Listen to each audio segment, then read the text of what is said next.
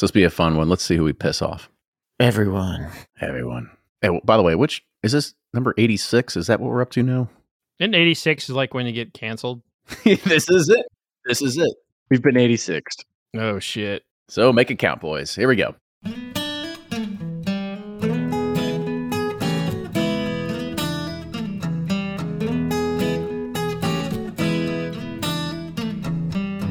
This is Bourbon Pursuit, the official podcast of Bourbon, bringing to you the best in news, reviews, and interviews with people making the bourbon whiskey industry happen. And I'm one of your hosts, Kenny Coleman. Is the daily drinker dead? Well, what do you think? I take this roundtable into a direction of deep thoughts once again, because at some point in our bourbon journey, someone has probably asked you, and definitely asked me at some point, what's your go-to? And maybe you had an answer, but today we might feel kind of uncertain about it. So I ask everybody on the roundtable if we're living right now, at this very moment, in the golden age of American whiskey, and if they feel that there's just too many options on the shelf to be living in the bubble of only a few bottles. I really hope you enjoyed today's episode, and now here's Fred Minnick with Above the Char. I'm Fred Minnick, and this is Above the Char. This week's idea comes from Ryan Cahoe, who writes me on fredminnick.com. I've read through your book, Bourbon, the Rise, Fall, and Rebirth of American Whiskey, and really enjoyed the American whiskey history lesson, especially to learn about the politics and legislation surrounding the spirit. In your opinion, is there any major or minor piece of legislation that could happen today that could move the bourbon industry further in a positive direction? Well, Ryan, this is a great question, and I'd say there's a lot of pieces of legislation that could move bourbon in the right direction. And the one that I'm going to bring up is talked about a lot on the show, but it's always met with a lot of, how should I say, defiance or pushback from people in the trade. And that is to allow direct-to-consumer shipping from the distilleries. Now, I am a proponent of the wholesalers maintaining their, what they have built and servicing the industry. I think the wholesale community does get a pretty bad rap for blocking a lot of legislation that could involve shipping. I would encourage them to look for a place of compromise, because nobody that I talk to, at least in my circles, wants to eliminate the wholesaler. I think most people want to work with the wholesalers who are trying to maintain tax and order in their respective territories. I've always thought that there could be a way that a distiller could ship to a wholesaler in a respective city or state, and then that wholesaler would be in charge of collecting the taxes for that particular state and would also be in charge of delivering it to the consumer, or having a retailer at that said place, do the delivery. But the problem is that after Prohibition, the power of alcohol control, outside of some labeling things in general, like distillation and advertising laws, the power of how it's served, where it's served, when it's served, all went to the respective states, counties, and cities or municipalities. And so you have all these different states out there that essentially operate as their own country when it comes to governing alcohol. So if we could just have one blanket system, I think that would help bourbon, the distillers, and the consumers. And I feel like we don't really talk about this in a way that improves the consumer experience. Everyone's fighting for their own piece of pie in this game of shipping, when there's an opportunity for everyone to work together and everyone to get their taxes and everyone to get what they want. But I don't feel like the wholesale community and the distiller community are really talking like they should. And, it's a real shame. It's a real shame. But like I said, I don't hate the wholesaler. I might be in the minority here on that, but I think the wholesaler serves a really good purpose. But they also are threatened by direct-to-consumer shipping, and they react accordingly instead of trying to figure out a way to, make it work. But I think there's a way to get that where it could work and move bourbon to the next level. but I'm sure I'm going to get a lot of letters on that one. We've talked about this all the time. But that's going to do it for this week's Above the Char. If you want to be like Ryan, hit me up on fredminnick.com. That's fredminnick.com. Click the contact button. And if I like the idea, I'll read it on the air. Until next week, cheers. Ed Bly and Rising Tide Spirits are back again with a new release of Old Stubborn Bourbon. And this release of Old Stubborn is a premium hand marriage of 10, 11, and 12-year cask strength, barely filtered pot still bourbon. It comes in at a staggering 123.8 proof. And the flavoring grain for this one, which the last one was wheated, but this time it's now rye. Rich, sweet, and bold with a long finish that's sure to be another eye-opener. You can order online at Sealbox or thebourbonconcierge.com, and you can even purchase in person at Revival Vintage Spirits, and even now with very few select stores in Kentucky. You can get it now while you can, but be sure to do it because it's not going to last long. From their bar to yours, Chad and Sarah of the popular YouTube channel It's Bourbon Night bring you their favorite at-home old-fashioned mix with the new Elemental Elixir's Golden Hour Syrup. It's a custom-made syrup with notes of bold black tea, warm spices, and orange zest. All you need is your favorite whiskey and ice. No bitters needed. One bottle makes 16 drinks, so that's only $1 a cocktail before you add your own whiskey. They can also be enjoyed in other cocktails or spirits, mocktails, coffee, tea, and anything you can think of. It's crafted locally in Lexington, Kentucky, and you can get your bottle now at whiskeyambitions.com.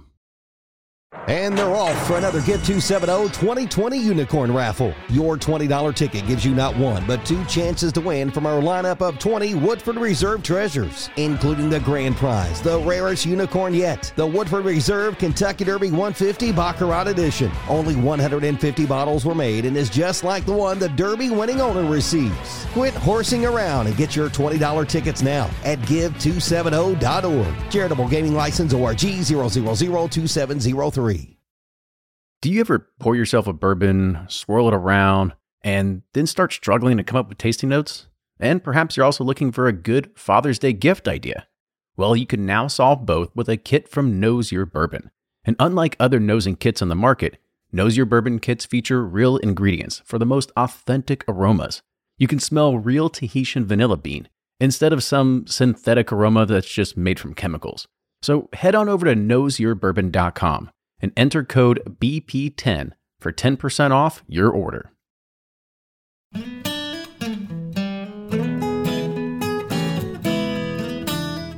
everybody, welcome back to another episode of Bourbon Pursuit, the official podcast of bourbon. And we are with the Bourbon Community Roundtable. Everybody's here. And this is special lucky number 86. Either way, it's our Halloween episode. So what are y'all dressing up as is Halloween? Ooh, don't go at once. Yeah, I was going to say, well, are we all supposed to? I thought that was like, you, Kenny, or you, Ryan, and Fred. But yeah, we'll do that. You always start with you three. Yeah, we'll start with us three. Then I'll lead you in. How about that? We'll make sure we don't want to confuse people. We've only done this over 80 times now. So, Fred, you go first because we were kind of talking about it a little bit before we started. You have a little bit of a dark side. Yeah, so we take this season very seriously. We actually, my family, we have a nightly sacrifice in our yard, and people will come and watch us put a decapitated pig's head in a bowl filled with blood, and then we will we have like a mirrors surrounding our fence, and we have a conjuring circle. So if you look in the mirror while we have a special song going, we can capture your soul. And then we got an animatronic scarecrow to give candy to kids this year. So there'll be a little bowl of candy, and when you reach in to grab the candy, the scarecrow will get you. And I'm going to be something really creepy, but that's I don't want to say what I am just yet. So we take this stuff seriously. It sounds like it. That's intense. Yeah, I went dark. Kenny used to live in like the mecca of Halloween in Louisville on that street there. I did, man. Halloween was a huge part of my life, and that's what anybody that has been listening to us since the very beginning. I used to live on this road in Louisville called Hillcrest Avenue. It's been featured on AOL.com and national headlines. It's basically like whoa. AOL? Back when AOL was like a thing, okay, all right? This is not when they used to send CDs in the mail, but a little bit afterwards. That's when you know you've made it. When you hit the front page of AOL.com. It's Netscape's coming next, I bet. we were I very think that was proud the of print ourselves. version, though, was the mail version. All right, so it was just like one step above your local news, but either way, it was a fun time. I consider myself a Halloween engineer at a point in my life, and I would actually start building Halloween decorations starting in July for Halloween coming up, and that's kind of my thing. I had a huge, elaborate front yard with it had a air compressor that ran. I think it was like a 30 or 40 gallon air compressor. It ran a bunch of different things. It was all synced to music and lights and all this other kind of stuff. So it was a big time in my life. I miss it a lot. But the one thing that happens though is that we moved from that particular location, and I have a thing about me, and it's probably with a lot of you all, is that we're really driven, we're determined. We find something we really love, and I've had to fill that void, and I filled that void with bourbon. And so hence the reason why Bourbon Pursuit and Pursuit Spirits exist today. Yeah, those air compressor skills are coming in handy as we're setting up pumps and all this pneumatic, because you can't have electric anything in distilleries. So that's coming in quite handy. So all those Halloween years were leading to something, not just for one time a year. It's fun, man. Hooking up air hoses and knowing how to do all those connections. I used to love it because I had all kinds of pistons and stuff. But Ryan, what are you going to do for Halloween this year? I was going to say, next we need a light show in our warehouse every time I walk in, with house music. Do not tempt me, my friend. That sounds almost too fun. Yeah. I'm probably going to be maybe a master distiller for Halloween or something. I don't know. I really, Halloween, I don't get into it as like you all do. So I really don't have any plans. Yeah, I'm lame in that regard. I guess I need an idea. We'll think of something halfway through here. Okay, perfect. Sounds good. And then since nobody asked me, so my wife. Well, we already knew what you are. You're kid. You blasted all over social media. We've seen it. Yeah, people have seen it, but we haven't done it since this recording. So of course, my wife and my daughter, we fall in line with everything Barbie this year. And so of course, my name's Kenny. So I dressed as Ken, but I went the easy route. I didn't do like vintage cowboy Ken or roller skating Ken with the 80s outfit. Instead, it was just am Knuff, and it's the sweatshirt that he wears at the very end. So all I do is wear a sweatshirt that was $30 on Amazon. Super simple. But let's go ahead and hit the round table. Make the connection of Ken and Kenny. I just thought it's because you look like Ryan Gosling.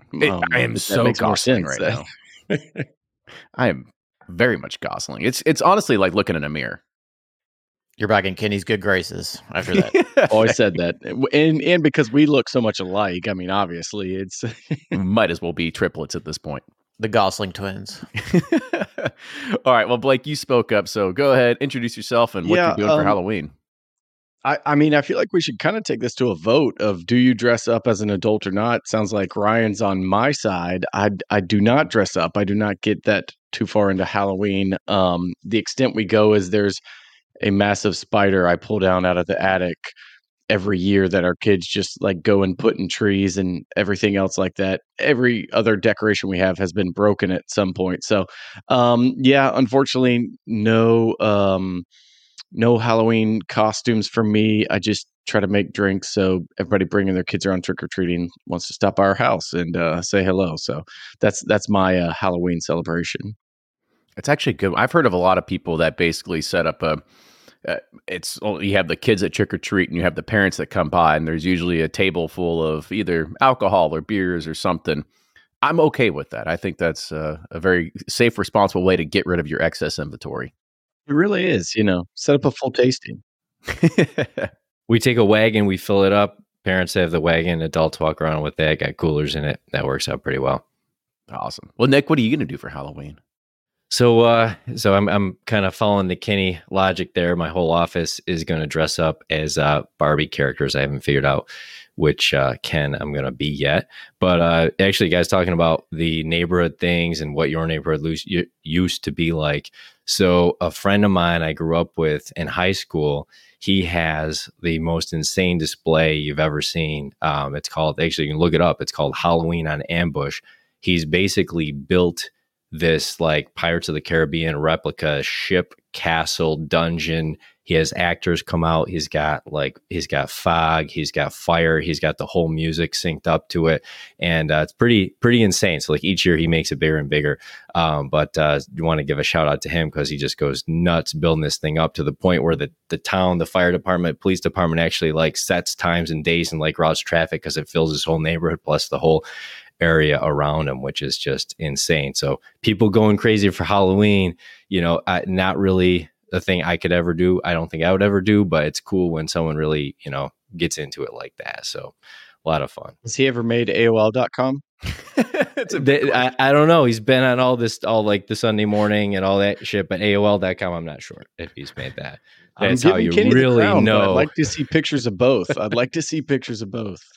There is a bar to work pneumatics towards now. going. Yes. Actually, you can kind of, if anybody that's bored after you get done listening to this recording, but you can go on YouTube. I've got some old YouTube videos out there. So it's called Halloween on Hillcrest, and you can go and check out some of my old videos that are up there. Don't do it, guys. Come on, we can focus on the conversation here. You guys, I can see everybody start typing in stuff right Don't now. Don't click. He sees us all look down at our keyboard at once. Yeah, exactly. And Brian from Sippin' Corn, what about you? Well, I'm going to make it a tie. It's 3 against 3. I'm the Ryan and the Blake route here. I have about a 30-year-old hockey jersey, and I put that on once a year, every Halloween, and that's about it. I do the bourbon available for the adults coming by in the neighborhood. Other than that, minimal decorations for Halloween and minimal effort. I just kind of thought about this. I saw a picture earlier of Paul Rudd, and you could probably almost pull this off because he had a great character that he dressed up as, and that's Weird Al Yankovic. And I think you could probably pull that off. I could do it. Am I going to put the effort in to do it? It's a wig and a Hawaiian shirt. I think you can do it, man. Just give me an accordion. I got to go all in. I'm doing accordion or nothing. I could see a 3-hole punch Bryant, right? Just 3. Amish Paradise. I think that'd be great. That's right. I can do it. I know the words. All right. Well, that was kind of fun to kind of talk a little off topic of just what's going on in our lives and Halloween and everything like that. But let's kind of move into the subject of discussion tonight, and that is the daily drinker. And this kind of goes back into the theme of some of the deeper topics that I've been thinking about recently. And one of the things that I thought about was I think the daily drinker should probably be dead. But before we get into that, I kind of want to talk to you all because when we came into this hobby, let's say almost 10 years ago now, Fred maybe a little bit longer than us, we probably all actually had a daily drinker. I know I did. I was, and this is, by the way, when we start dating ourselves now, this is when we start talking about how fortunate we are. But I mean, Weller 12 was pretty easy to come by. I always was able to kind of get a bottle, and that was kind of the one that was easy to go to. What about you all? Did you all have a daily drinker back in the day when maybe you only had 10 bottles on the shelf? I had a brand called Henry McKenna. That was my daily drinker, and I kind of screwed that up. So it then became Old Forester 1920, which I think daily drinker is also a bit of a price point thing. It's like some people a daily drinker might be 15-year-old Macallan, and some people it may be Evan Williams Bottle to Bond. So I think it's like what is your income that can allow you to increase it? Also, like, I mean, how much are you drinking in a day? Are you drinking one? You drinking the whole bottle?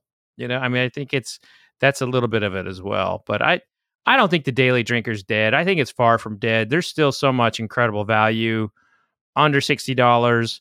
And I would put Four Roses, single barrel, small batch select up against most of these $200 bourbons coming out, as well as, Elijah Craig or Evan Williams Bottle to Bond, Wild Turkey 101, Rare Breed.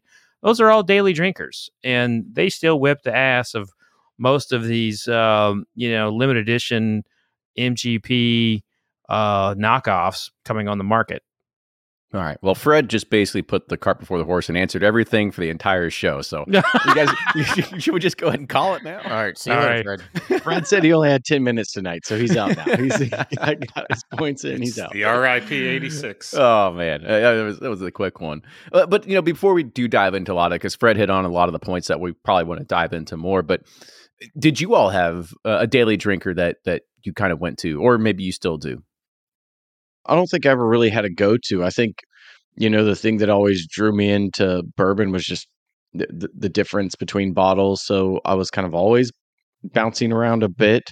There'd be 2 to 3 bottles, but the daily drinker is just never one that I'm like, okay, 5 nights in a row, I want to have that. Like, my personality just doesn't really work that way. That sounds really boring to just say, yep, I'm going to drink the same thing every single night. Like, there were definitely, I'd say, a daily drinking shelf or location of maybe 5 to 6 bottles that I don't feel bad pouring 2 pours from and keep going. But as for one specific bottle, that was just never something I really did.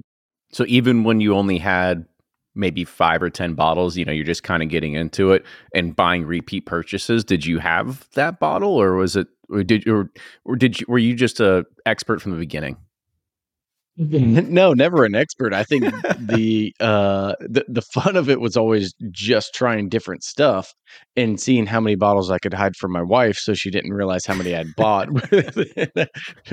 No, but I mean, I feel like I'd go early on, 10 years ago, and it's like you have the regulars like the Makers and a Buffalo Trace and some of this other stuff, but then stop by a store, and that's where I think the closest I probably got was Rare Breed, where I feel like I just really loved that bottle and still do, but I drink it 3 to 4 days, but then it's like, oh, well, I want to try this and I want to see if it changes flavors or if it's different, or I'm just lying to myself and it's a reason to drink more of the bottle. So no, I mean, I think that was always kind of the fun for me, was just the variety and trying different things. Back in the dark ages when I only had, like you say, Kenny, 5 bottles at a time or something, I think of daily drinkers. What would I always have? What was there that I'd just go get as soon as I'd run out? I'd go down to Evergreen in Middletown and I'd get the Weller 12 for $26. And when I was done with my Elijah Craig 12, and that old bottle with the red 12. I mean, it's a long ass time ago, but those were the 2 that I'd always had no matter what. Those were kind of the go-to inexpensive price performers for me when I'm just having 5 or 6 bottles total.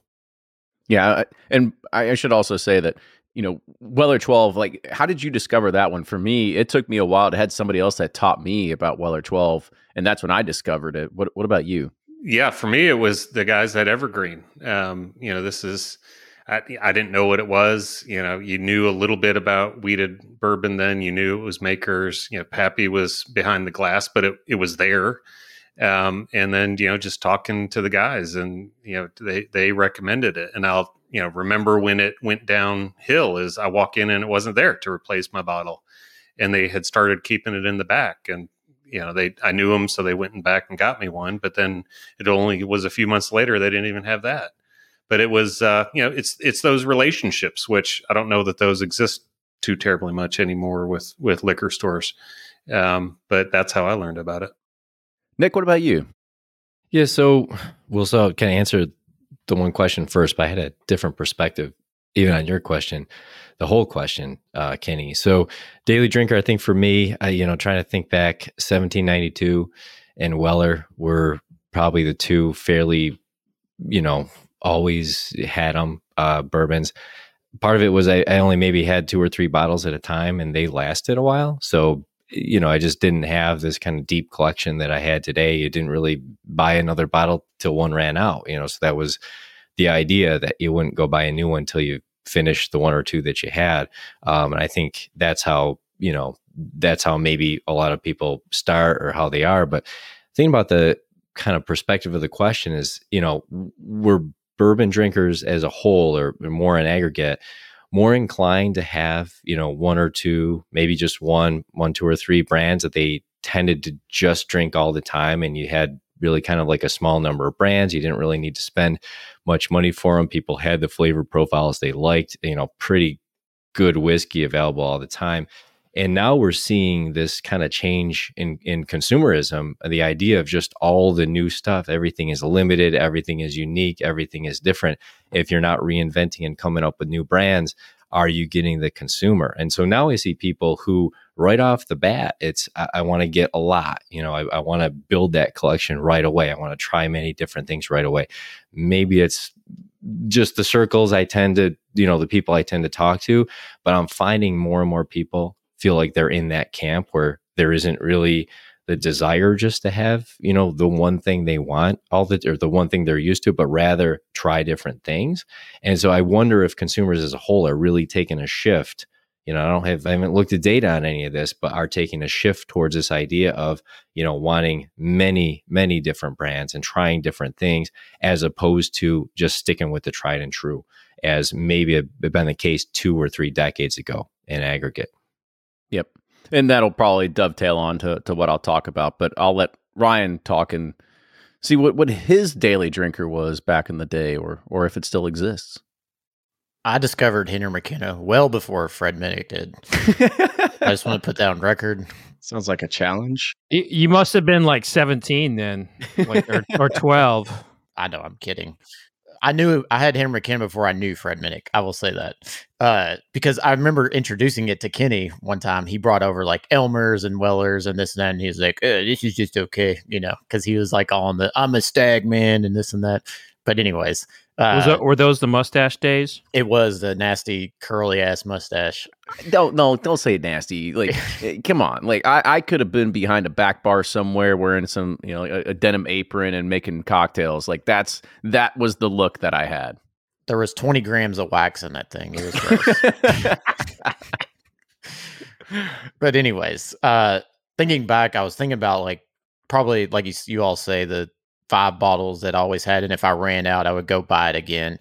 And Weller 107 was definitely one of those. Elijah Craig was probably the first one, nice one.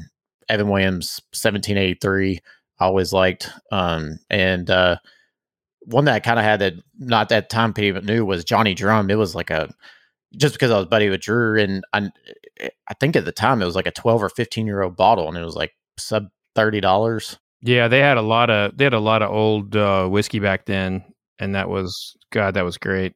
But those are the ones that I could remember constantly. If I ran out, I would go replace them, and then like everyone else, you just start to buy everything and trying everything because you get kind of bored with those everyday items. Yeah. Well, let's go ahead and I want to bring up this question from Jeff Perkins. He asked, perhaps we need to redefine or talk about what is the daily drinker. He said, is it the first pour of the night to get the palate warmed up, or is it something that's in your budget and readily available? In my opinion, and kind of the way I wanted to frame this was the daily drinker. Like, what do you drink on a daily basis? I mean, that's the same thing as when somebody comes and asks you and they say, hey, what's a great bourbon that you would recommend every single day for me to get? And of course, we'll always say, well, what's your price point? But it's not really budget, because everybody's budget's a little bit different, as Fred kind of said. But this is just something that you always go to. It's your go-to, and that's the kind of thing that I want to hit on, is saying, like, what's that go-to? I would say you buy multiple bottles of it a year. The same thing, not just your budget drinker. You're purchasing your. Once you run out, you go get it again. You run out, you go get it again. So that's what I would allude it to. Exactly. And that was to also follow up on Bill's question is the daily drinker what you drink that's under $60, or after warming up with something over 60? Again, not to put a price point on this or anything like that. It's just to kind of just, as Ryan said. But here's my theory, and we'll go ahead and we'll kind of start breaking this down. So my theory is that all of us, whether you're listening to this, you're watching this on YouTube, you're on this panel, you are somebody that is in the Facebook forums, you're a purchaser off a seal box, you're a reader on Breaking Bourbon, you're a subscriber to fredminnick.com, you are a purchaser of a book from Sip and Corn. You live right now in the greatest time in American whiskey history. I said it. The way that I look at it is that there are more brands, more things to try on the shelf than there ever has before. No longer do you have to worry about just having 6 different distilleries that make all the whiskey that you have a choice of on the shelf that's rebranded 50 different ways. But instead, everything's coming from tons and tons and tons of places, not just Kentucky, not just NDPs, but anywhere from outside in all the United States as well. And so when I look at that, I kind of looked at it and I think, why do people pigeonhole themselves in drinking the same thing all the time? And this isn't for the people that come into a liquor store because they've ran out of their bottle of makers and they need to replenish their bottle of makers. Those people are not what we would call in our circle, right? Those are the people that just have the bottle of bourbon. That's what they go for and they don't know. We are the neophytes. We are always the 1% of bourbon that are always trying to find the next best thing, always trying to talk about it. So when I get asked the question, what's your daily drinker? What's your go-to? I've replied back and I said, I don't have one. I don't think I've had one in probably 5 or 6 years now. Because the way that I think about it is I can go down to my basement down here to my bar and I know what I'm in the mood for. I don't want something chocolatey. Do I want something sweet? Do I want something that has some rye spice? Do I want some vanilla, some caramel, like whatever it is. And I can look at my bar and think like, that's what I want. And I don't feel that I'm putting myself into a pocket of saying, well, this is what I go to. This is what I always drink. But this is kind of where I'm going to start advocating for other people to start thinking, well, yeah, I know that there's Buffalo Trace on the shelf. I know that there's Eagle Rare on the shelf. And this goes back into one of our old episodes. It's like, well, why do you keep drinking it? Why do you keep buying it? Knowing that there are so many other things in the world that you can try and you can go for. And I'm not picking on Sazerac. It could be Henry McKenna. It could be 50,000 other different products out there. And it doesn't have to be popular. It could be like, even if you like your small little craft brand that sits in your little neck of the woods and you just keep buying it. Again, there are so many other things out there that you can try. So that's my theory. And I kind of want to put it out there and have you all kind of either start picking apart and figuring out, where do you see, are you in alignment with it?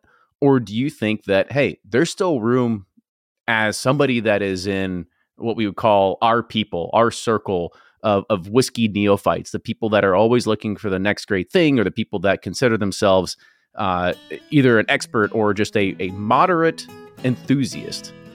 Should you still have a daily drinker?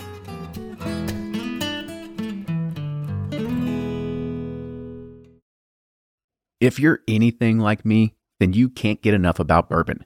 And that's why I'm a subscriber to Bourbon Plus magazine.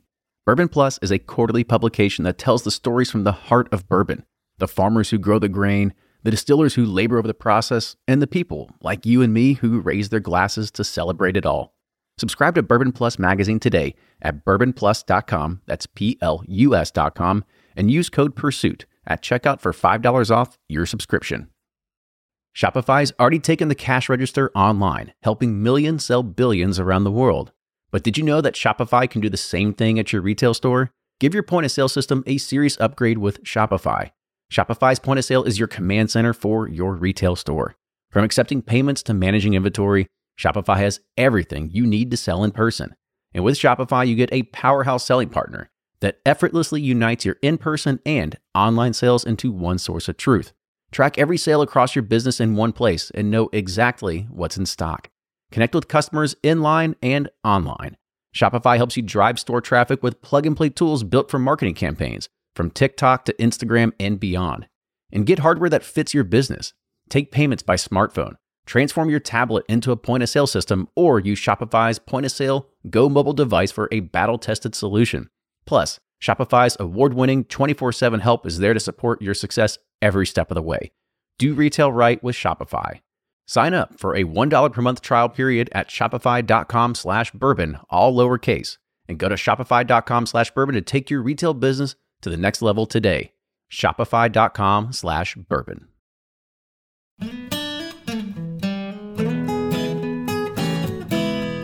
Should you still have a daily drinker? I love that perspective, Kenny. That's very insightful. This come up in conversations I've had, with people who look at new things they haven't had before and rolling the dice on bottles that are 50, 75, $80 a pop, as kind of the new norm of where you see things that start to push the limits and things. Somebody has 2, 3, 4 that they don't care for. I think for some people, that is that makes them hesitate on that new undiscovered craft brand, things of that nature. So I think there's a budgetary constraint that just is real. $200, $300, $400, $500 deep, and you haven't really found anything you like. You're going to maybe swing back to that one that you're going to like and is good. So is it impossible to become an enthusiast if you don't have the budget to do so? How much of this is just limited by budget versus just people's desire to try and taste different things? In my personal opinion, if we're talking enthusiast who is listening to this and into bourbon and everything else, I think it's always been dead. I don't think, not that it's always been dead, but I'd say 99.5% of this audience has never been the person who just went and picked up, a handle of Jack every Friday. And, that's out there. And sure, I think it's still way more prevalent within vodka, sorry, Fred, but like Tito's and soda is still the drink for the majority of that crowd. And Jack and Coke is still a thing if you go to a bar, but in general, that's not who we're talking about. That's not really our audience. So I think it's the daily drinker has always been dead and will continue to be dead, hopefully, because there, like you said, there's just so much good stuff out there. Why would you pigeonhole yourself to one bottle? I don't think it's a bad thing. Like if you just even if it's a price point thing, there are $50, $30 bottles that you could be trying each time that bottle runs out and going on to the next one. So to me, it's always been dead for our group that we're a part of. And I hope it stays that way. So I think you have a daily drinker when you have 5 or 6 bottles at any given time. I mean, that's the sign of that you probably have a daily drinker. When you have as many as you said, Kenny, and what kind of enthusiast? I forgot already. It was funny. Let's just say you have probably over 20 bottles. Do you think that's a healthy gauge? Like if you're over $20 or 20 bottles, you think you're entering into that? Like the hook has kind of got you. The hook is set, yeah, and you will be unhealthy real quick. But that's why we love everybody. But I think you have that daily drinker when you have that smaller view of bourbon, and then once you, as Blake is saying, once you start discovering that there's more out there, then you don't necessarily have your daily go-to that you're absolutely going to get a new bottle when it's gone.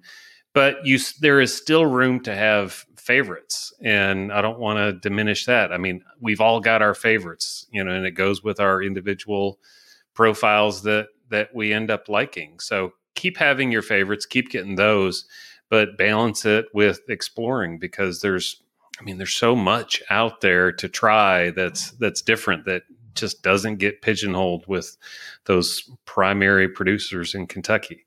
And I think that's what I learned as I got more and more bottles and was able to taste a lot of different types of bourbon.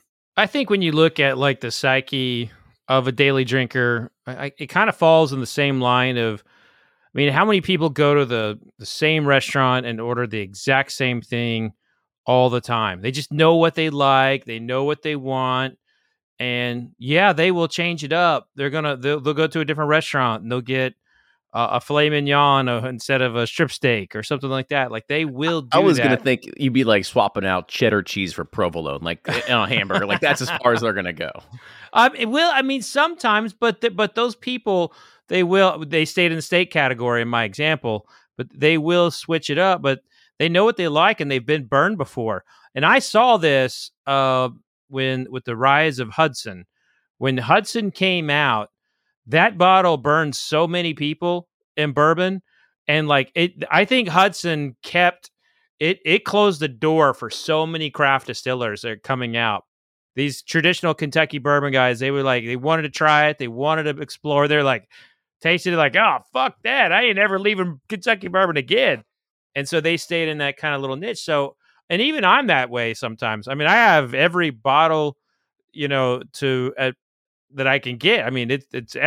My office I'm tripping over bottles.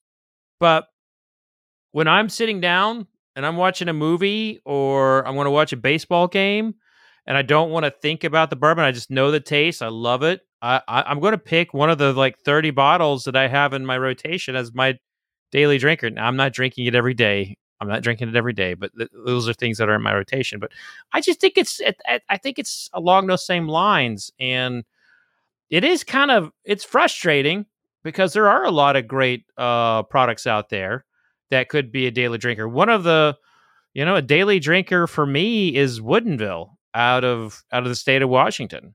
And you know how many people don't like Woodinville? I'm sorry. I love it. I think they make a great product. And that's when I'm in a particular mood like you are, Kenny, when you're wanting a particular note, like when I want something that's I'd like say for Woodinville, can be like apple pie, because that's what I always get off of it. Yeah, it's a pie oriented. Mine's a little different. It's not apple pie, but it's pie. But it's when I'm in that mood, there's nothing else that will suffice that taste I want. So I think the reason why people fall with they continue with the daily drinker, it's as simple as that we are creatures of comfort. And an old sergeant major told me a long time ago that we will always repeat and do the same thing over and over again as individuals, not society, because we are creatures of comfort. And every time we have a new comfort added, we'll have a new kind of like a new rotation to our life. But it's that simple for most people. Can say, Fred, that tasting note is not marzipan that you're typically after in there. Man, I tell you what, when I'm craving marzipan, I end up tasting like 30 things because I'm like, oh, I thought it tasted in that. Oh, what about this one? It's only barrel batch 11, right? That's usually batch 11. Barrel batch 11 was the money one, but a lot of Bookers have marzipan in it. And there's one the other day I tasted. It was a barrel pick I did. What was a barrel? I can't remember, but there was a marzipan note in there. Oh, Hemingway Rye. It was a Hemingway Rye. There was a marzipan note in that. Really? Interesting. Yeah, this is Kenny, I wish you, before we start a brand of creating an everyday drinker, you said the everyday drinker was dead. But anyways, we should have one, right? It make things a lot easier if we need to sell bottles. But anyways, yeah, this is one because I don't know that it's dead, because me as a consumer, I like, those 5 or 6 bottles that I'll constantly, now I won't have them every day, but I'll rotate them, throughout the week, like based on mood. But I don't really tap into my like limited special, like all this stuff until friends come over. And so that's what my daily drinkers are stuff that like, I'm not worthy to drink by myself, or I'm only worthy to drink by myself and not share with, I'm not going to drink it just by myself. So, I kind of miss that too about bourbon. It's like, I just want something that I can go to the store and know that I like. It's like, and that's what's kind of frustrating too. Like when you talk to consumers and you're like, oh, I really like that one. You're like, well, you want to try it again? No, I've already had that one. You're like, well, you liked it. What, that makes no sense to me that if you like something, why aren't you rebuying it? And it's got to be frustrating for brands. Like, customer acquisition cost is like so expensive. And, just to grab their mind share for one bottle every 2 or 3 years, that's like really hard as a producer. But I mean, to be realistic, most of these brands live off people that's their makers, that's their beam, that's their turkey, that's, that they're going to constantly over and over, and they ain't switching. It's just like the paid person that smoked Marlboro Lights wasn't going to smoke Camels, wasn't going to smoke Lucky Strikes. They just had their mind set on that. And so I agree probably with the whiskey enthusiasts, the daily drinker is diminishing, but I don't know that it's dead. I think there's a lot of folks that when they're by themselves, they're not going after all those crazy rare, limited bottles all the time. But yes, you should try things and expand your horizons. Don't just limit yourself to the 5 or 6 major players with their one mash bill branded 10 different ways. And you have their bottom tier and you have their top tier and you think they're different, but they're not. And so it's like, go out there and try and expand. And yes, you can have yours that you go back to, but also expand your horizons. Woodinville's a great example, Fred. They make great stuff. Yeah, absolutely. And so there's actually a really good quote in here from Matt Cusick, and I'll go ahead and put it out here. And he said, it's actually an awful time to be an uneducated consumer. And there was a lot of talk in there about what does it look like to actually find something that you would actually want to go back to and actually want to drink every single day. And in the chat, people were blowing up and it's like, oh, it's MGP branded 20 different ways, or it's all this. And as Brian said, even if it's from the big six, it's the same 3 mash bills branded 50 different ways. And from a daily drinker perspective, I think this takes a little bit of a different direction because you don't know what's good. And I think that goes back to what Fred said, is that people go to what they are comfortable with. And even to what Nick had said earlier, people don't, if you get burned by a $50 craft whiskey, you probably don't want to buy another one. So other than sampling, like what are other ways that people can discover things that wouldn't pigeonhole them into a daily drinker? Do you think it's always going to be, is it social media? Is it the samples when you're walking in the door? Is it the YouTubers? Like, what do you all feel is a way to sort of kind of like breaking away from this mold of, and Blake, by the way, I do want to compliment you. There's a lot of people that even said, I can't believe I'm agreeing with Blake on this because you had a really great point of like, maybe for us and everybody that's here, the daily drinker is dead. Even if you had an opportunity to buy, and maybe it is a bad analogy. It's like if you eat filet mignon every single night, do you even want to eat filet mignon? So if you had the opportunity to drink William Llewellyn every single night, would you do it? You'd probably get bored of it. That's probably the real case. As with most people in my life, agreeing with me is a very tough thing to do. So I get it. I get it why that is. So I was going to say, so I remember when I kind of moved personally from, just having 1 or 2 different bottles to, that kind of quick expansion to suddenly it was 10, then it was 20. And Eric and Jordan, who, the other 2 Breaking Bourbon guys, we're all in this together. So we'd only get together once or twice a year, and it kind of turned into like, oh, we're going to get together, we're going to drink bourbon. So we'd each be looking for a bunch of bottles to bring, to these get-togethers because we all lived in different places. And, we found ourselves standing at liquor stores and on our phones right when smartphones really became a thing. And we were having a really tough time trying to figure out what the hell was what, who made what was good, what wasn't good. And incidentally, that's what kind of got us prompted to create Breaking Bourbon. Like we envisioned ourselves standing there at the liquor store, not sure what to get. And we thought, how do we come up with some, a website and a review process, everything that we can convey that to people, very quickly so they can make those decisions and navigate through what is something that already, say with beer, for example, you've got a good bunch of good resources, already existed at the time. So that's why we did that. And, that's why we actually have designed Breaking Bourbon, for that very purpose, is so people can get a sense of, is this going to be a bottle for me or not? The thing that's tricky though is taste. So everyone's taste is going to be different. Sometimes we agree on stuff. Sometimes we don't among the 3 of us. So you've got to still have that. You got to still get that sensory experience yourself. And I think that's the challenge of it. I do know a lot of liquor stores, at least local ones. They will have open bottles to sample, things like that. You can ask them, if budget's a concern or just look, hey, let me taste through 5 different things. I'm going to buy a bottle, but man, it'd be great to know if it's the one I like out of this 5. So if you find those local stores, if they do exist in your area, I think that's a great way to kind of start to dig into that. And getting those experiences, swapping with friends, samples and things like that. I know a lot of people do that in online groups and local groups and things where you can just try a lot of different stuff and kind of expand that without going too deep into the budget. I agree with that. That's great points. And it's fall, it's fire pit season, guys. So go start up a fire pit, get 6 guys over, everybody bring a bourbon that he hadn't tried before, and everybody try it. I mean, that's, spread the risk, basically. There's going to be some turds in there. There's going to be something that you like. Not all of you will like the same things, just like Nick is saying, but just try these bourbons and you'll find a new bourbon that you want to go to for a while. I'll throw another one in there. What if, let's say you're getting together with a group of, 5, 10 people, everybody pitches in $10. And that way you pitch in 5 or 10, $10. You also bring your own bottle, but whoever's in charge, they go buy a bottle that's something that nobody else is going to bring. Therefore, you get a chance to try something new for everybody. And I think that's another way to help break that mold as well. You know, someone in the group is going to bring Kessler's or some kind of shit like that. They pocket the rest of it. Yeah.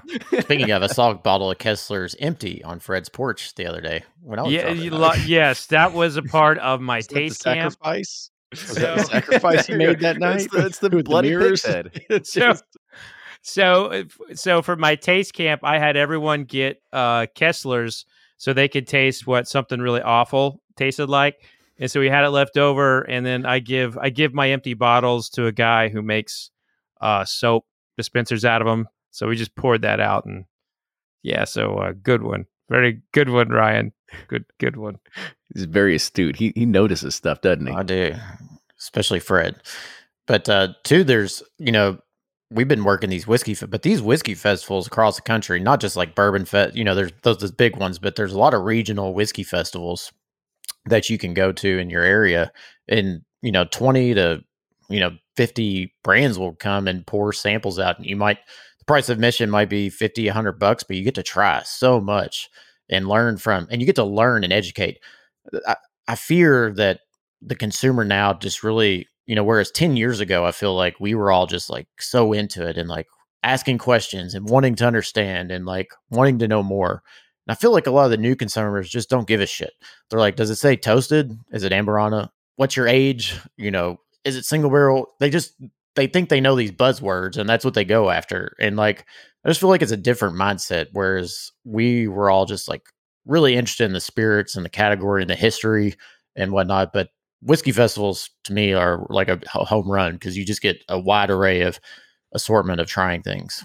Feels like that's a Green Day song, You just like you like we're going right around like the time of our lives, into when a I come whiskey around. fest. Yeah, it was nice. Well said. I mean, that the thing is that we have to realize that we talk about this all the time. The audience we're talking to here, the people who read Brian's books, who listen to our podcast, read Breaking Bourbon.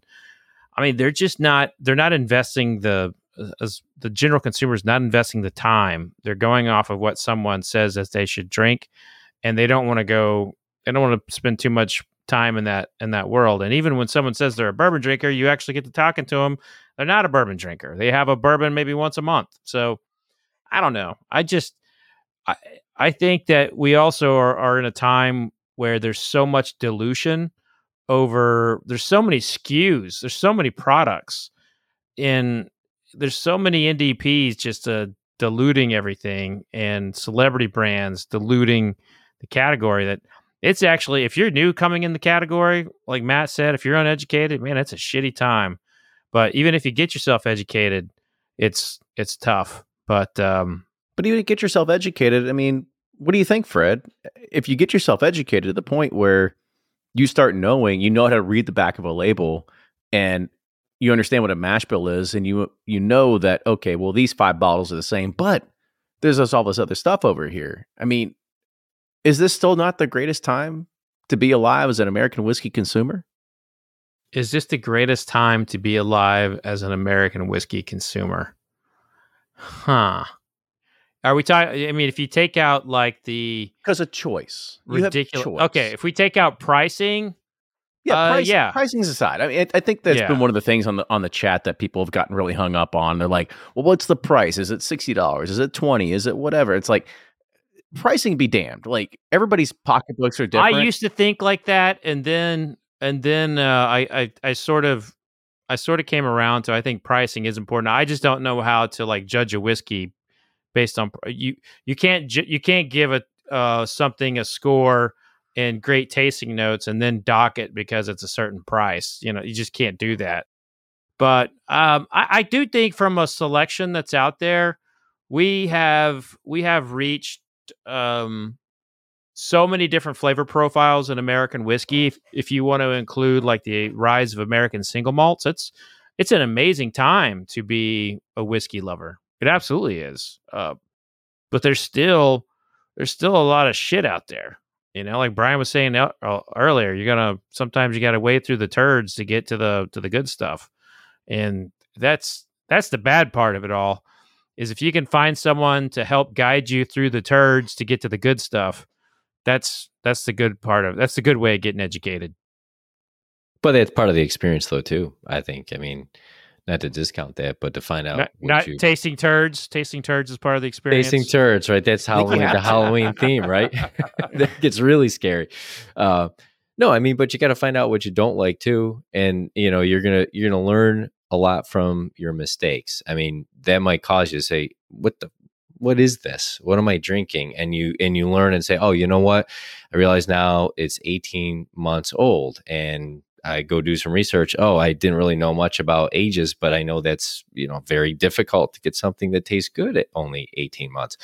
So I mean, I think that's so damn diplomatic.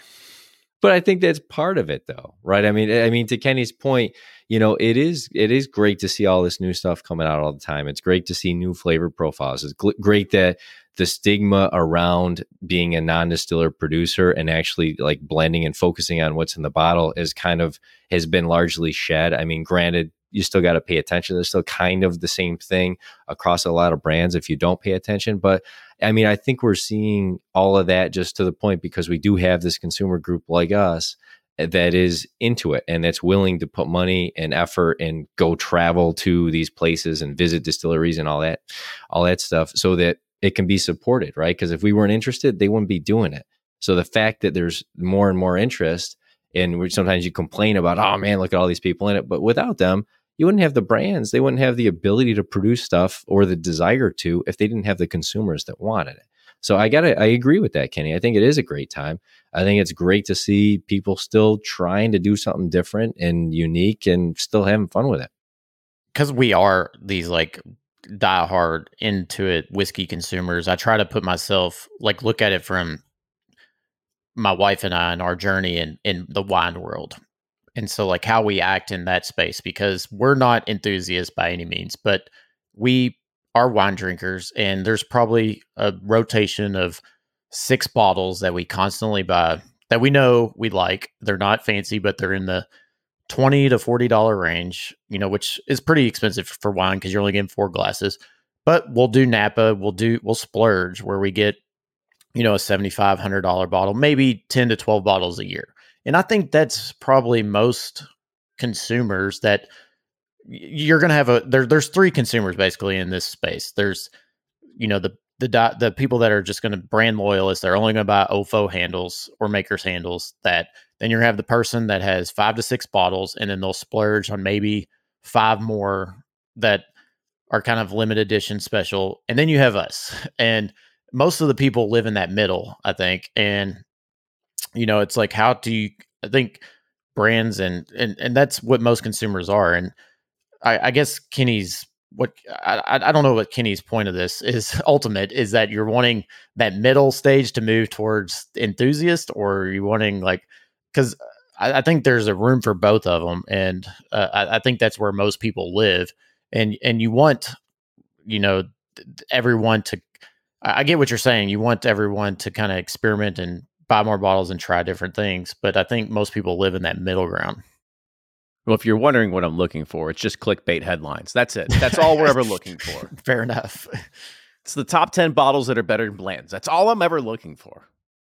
Yeah, but when Pursuit United comes out with the everyday drinker and you start marketing that, you're going to have all kinds of memes coming out from this episode. So you know what, Fred? I would absolutely love it. Please roast us. Please blow us up. We'll take Please it. put us on billboards, on New York Times Square, whatever it is. AOL. I will take it. Yeah, AOL.com.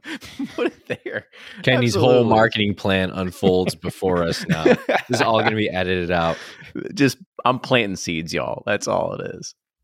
And then last thing I'll say, because Randy had a great quote here that says the best time will be in 10 years when we've actually seen all these expanded distilleries, and potentially there might be a glut again. Who knows? He says maybe we can buy older bourbon at cheaper prices. I'm going to kind of be on the fence on that one. I don't know if that's going to ever go back down. I don't think it's going to happen. There's not a glut coming. It's all going to Europe and Asia. Sorry.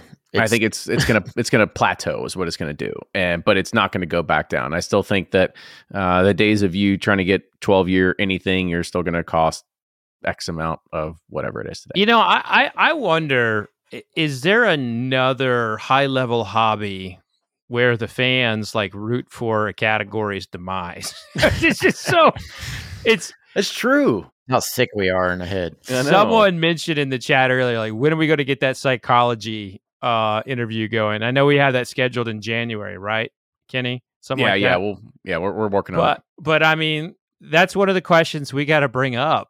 You know, why is it? Because it's not just Randy. I'd say it's 3/4 of the bourbon geeks out there just absolutely want to see bourbon shatter. I think the past 5 years, and like every single group, every single day, somebody has said, "When's the bubble gonna pop?"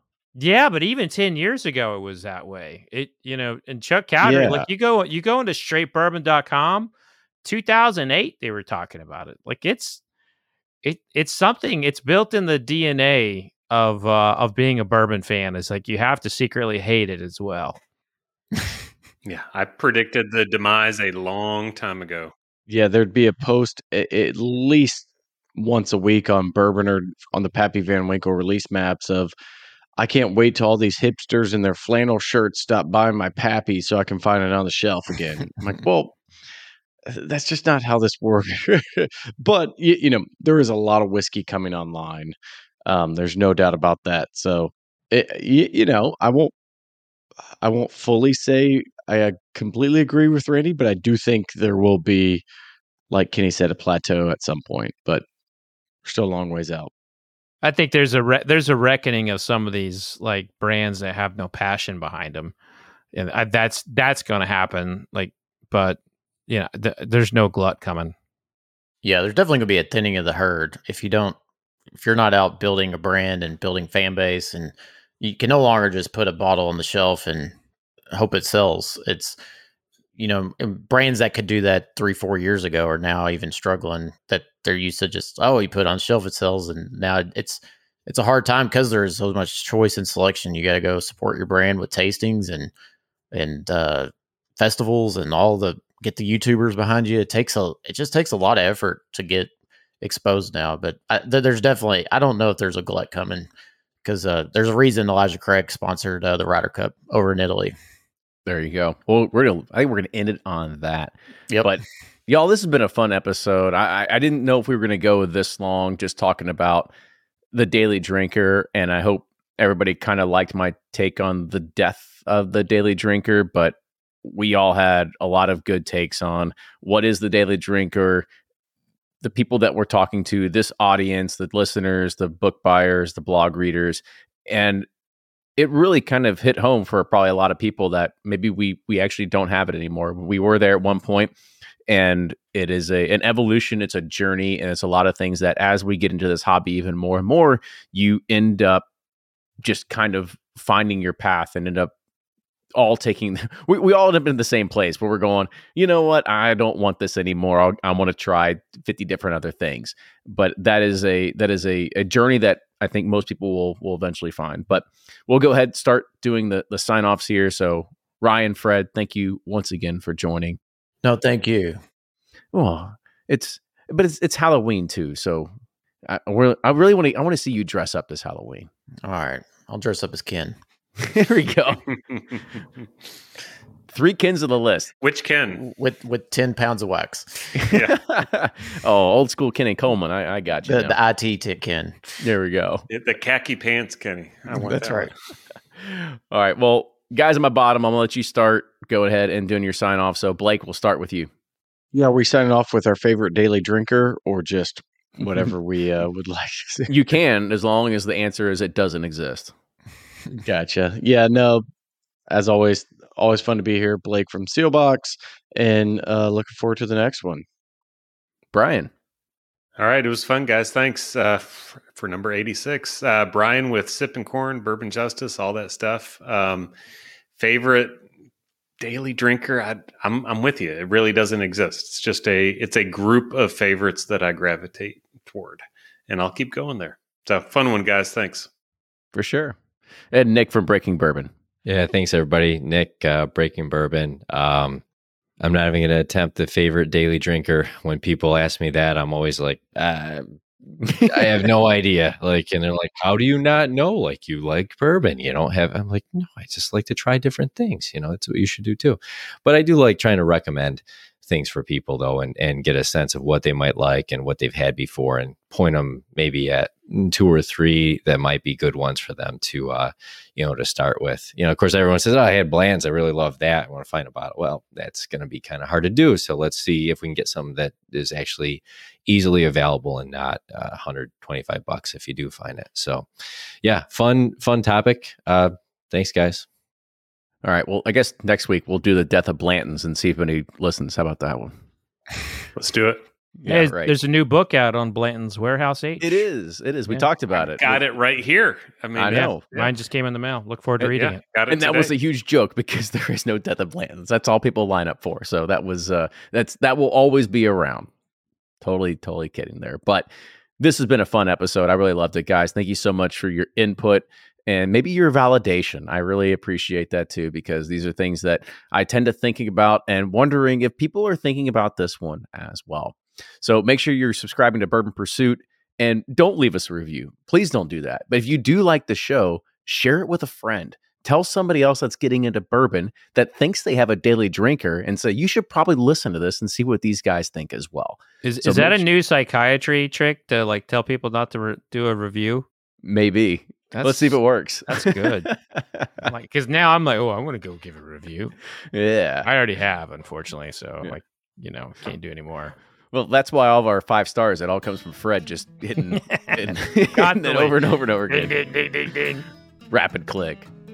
But that also follow our buddy Fred Minnick over here. You know how to find him, fredminnick.com, as well as all his other YouTube channels. But with that, cheers, everybody. We'll see you next time. Vodka sucks. Toodles.